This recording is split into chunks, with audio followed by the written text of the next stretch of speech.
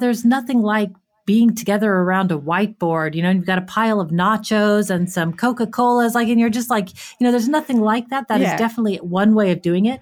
But that's not to say that brainstorming and creative work can't be done in the remote environment as well.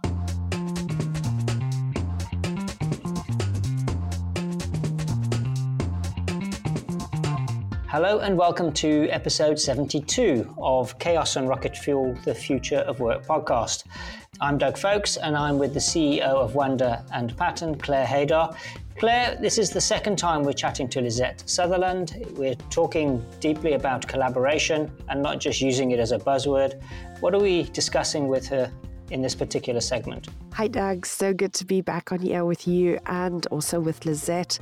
We really got into the meat of the conversation in the second segment with her, where we really looked at the evolution of collaboration. So what did collaboration, not only in companies, but also in different technology tools, look like 5 years ago?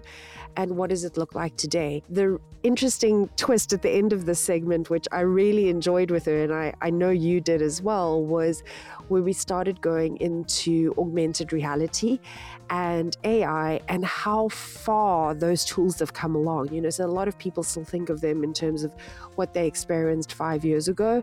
But there's been such huge advancements with those tools today that's actually enabling work in very interesting ways. Yes, it was a great conversation and look forward to sharing that with the audience. That sets the baseline in terms of what is collaboration, what are the characteristics of it, and how do you measure it, if you should be measuring it at all. Moving on now, what I'd like us to, segue the conversation into is the evolution of collaboration. So we're in a very different world today because of the pandemic that we've all just lived through. Work has fundamentally changed. It's never going to be the same again. Take us back in time and share with us what collaboration looked like 5 years ago.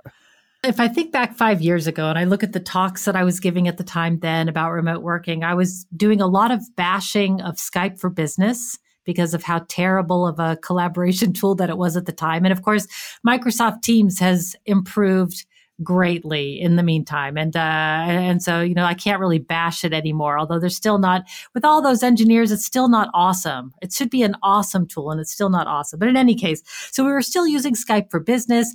Digital nomads were still being considered like the total outlier weirdos out there. And I was still trying to convince companies out there that having remote first policies in place was good for their business and at the time I was using examples like sick kids at home or the plumber that's coming, between 9 a.m. and 5 p.m. And I would never have used the example of a global pandemic because it would have just seemed like so over the top extreme, like so exaggerated of a risk. But, here we are, there's a global pandemic. And, I never went back and said, I told you so, but it would just seem like it seemed so obvious 5 years ago that we are heading in this direction. I mean, nobody had any idea that we would be catapulted in this direction. But, 5 years ago, it's not that remote working was weird. It's just that it wasn't widely accepted. So remote collaboration wasn't widely accepted. A lot of people were doing it. Tons of people were doing it. So we had our community, but we were really still considered the weirdos. And when I look back at actually my travel schedule, I, of course, teach online workshops about how to work remotely. And I always designed the workshops to be taught online because I thought, well, if you want to learn how to work remotely. Taking an in-person workshop just seems like insanity, really. Yeah, I couldn't convince companies it was too weird still at the time. They were thinking they were buying a very expensive webinar at the time. And so now I think what companies are seeing is that actually you can have effective, interesting, engaging, interactive online learning sessions, right, without having to fly somewhere in person. And I used to charge people more, almost double the rate, but they would insist that I would have to do half the workshop on site, and then I could do the other half remotely. But I first had to fly there. So that has all changed. So I would say in collaboration, like the world has really shifted in terms of like the technology's gotten a lot better, the expectations for what people understand remote can do, but also we've now seen the power of remote collaboration, and everybody, even the naysayers, have to now admit that it is possible when necessary. I think, Lizette, can I play a little bit of devil's advocate with you? Because what I'm hearing on the ground from our customers that we're working with is they're actually now, and very interesting, they're literally going back to like the fundamentals of how their buildings are designed. So it's almost like there's been this like flip-flop where they used to do all their collaborative work in person, okay, plus all their normal work. Now, the normal day-to-day, what I would call transactional work, okay, seems to be very well aligned to people working remotely and using all the digital tools. But there seems to be a very definite yearning and pullback, particularly from senior leadership, to get people back into spaces for collaboration purposes. So do you think that your model and your direction is going to have to change a little bit to fit with that? Or do you feel strongly that your original hypothesis that existed way before the pandemic still holds true and companies should still be building according to that? Well, I think there's a little bit of both going on. I mean, the data right now is showing that brainstorming and creative activities, like collaborative activities like that, are actually suffering in the virtual world. But I would argue that, okay, that could be true. And yeah, there's nothing like being together around a whiteboard, you've got a pile of nachos and some Coca-Colas, and you're just like, there's nothing like that. That is definitely one way of doing it. But that's not to say that brainstorming and creative work can't be done in the remote environment as well. Obviously, as we've seen from so many examples all over the world, it's just that I think that people are not fluent in the language of online collaboration. Like the infrastructure, that people are not taking infrastructure seriously in terms of having a good enough internet connection or learning how to use the whiteboards. There's sort of like a technology fear of people. When I mentioned that there are virtual offices or people are working in virtual reality or using telepresence robots, most people's eyes kind of go like, huh? Like, is she on crack, or is this for real? Like, it's too Star Trek still. Yeah. But I would say that is the language that we need to be learning for the future. If you really want to virtually collaborate online, then you're going to have to dive into what this new medium requires. And it requires better infrastructure and actually learning how to behave online in this way. So there's an argument for both, right? Like there are some teams that really do just prefer to be in person. I think more power to them. Like my husband is specifically actively looking for a job that he can go to in person. This was part of our podcast. We chatted about this, about how some people can just be so distinctly different. Yeah. Yeah, but for me, it would be a nightmare. I would hate it, every minute of it. Yeah. Lizette, I think, though, what you've said there is really important. And I've actually seen this very recently with my husband. So my husband is, very well versed in tech. Like he considers me to be like the most non-techie person. You know what I mean? So to give you an idea in terms of like the gap between us. And he's just recently gotten us an Oculus for home. And I mean, we've been experimenting with Oculus. I mean, I can remember back when I was still living in Europe and going to tech conferences, I would like always play around with the Oculus stuff and everything like that.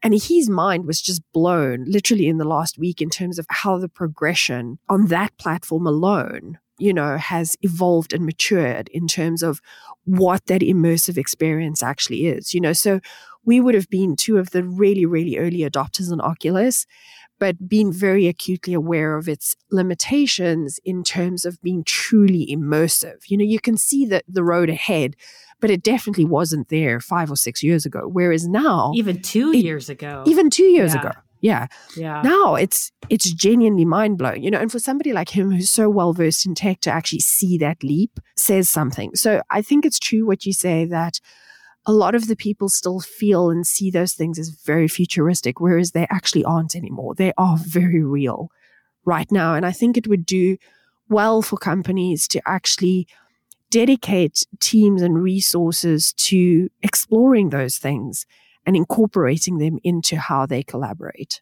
Indeed, because I think what we're seeing is that presence is important. But but people make the assumption that it has to be in person.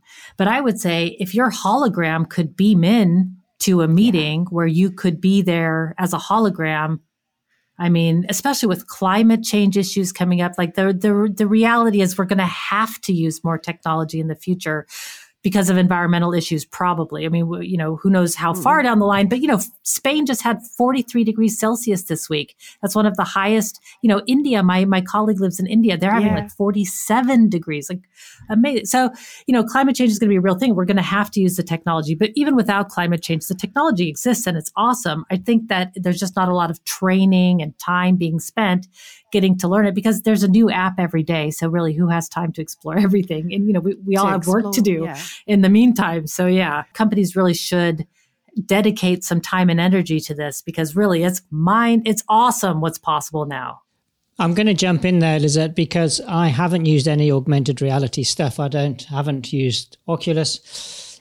You're talking about how amazing it is. And Claire, you're saying how it's come along.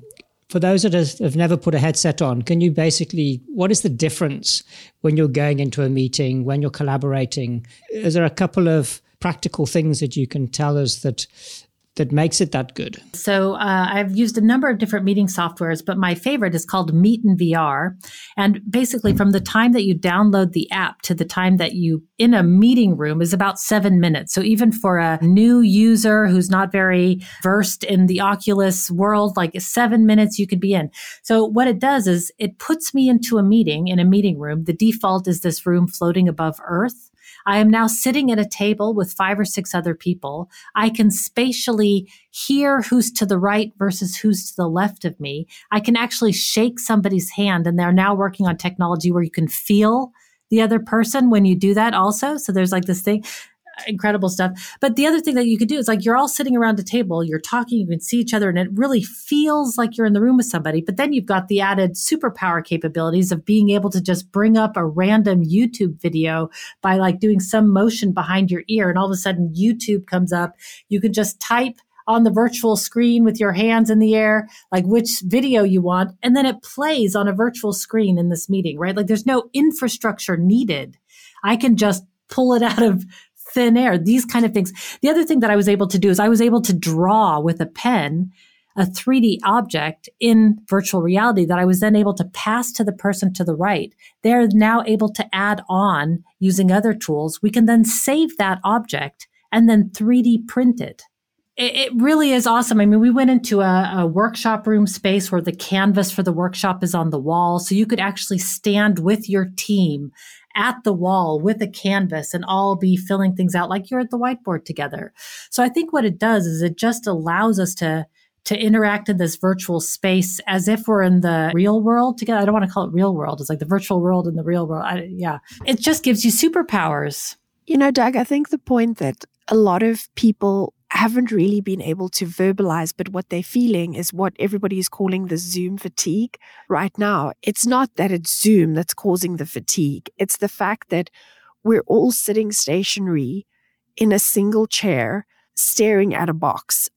It's that whole perpetual 8-hour reality that's causing this underlying fatigue that we're carrying into, it's bleeding over into dinner time with our families, and it's a fatigue that's there because we're not moving the way we used to. And I think that's the piece that I'm particularly excited about with regards to these virtual tools and this augmented reality is that it's bringing the movement back. So I've been somebody that has always moved my whole life. I used to play very serious competitive volleyball at university and just being somebody that's moved my entire life, I'm feeling that fatigue right now because my work life is confined to this box that I'm in essentially every single day.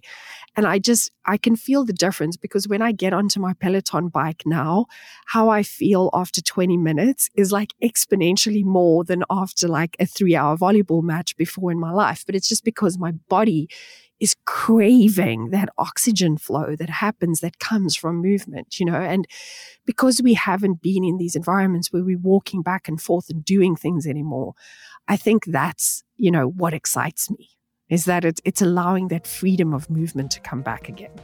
Sure, yeah. And if that's what people want, that's what will be developed, obviously. You can't put your hand up and say something in a meeting unless you've cycled for 3 laps round the Arc de Triomphe or something. Exactly, you know what I mean. And that brief look at collaboration through the virtual world brings us to the end of episode 72. If you missed the first part of our conversation with Lisette, then you can check it out on Spotify, Google or Apple Podcasts, or on the Wonder website. That's WNDYR.com. We'll conclude our chat shortly. From Claire and myself, we'll see you soon.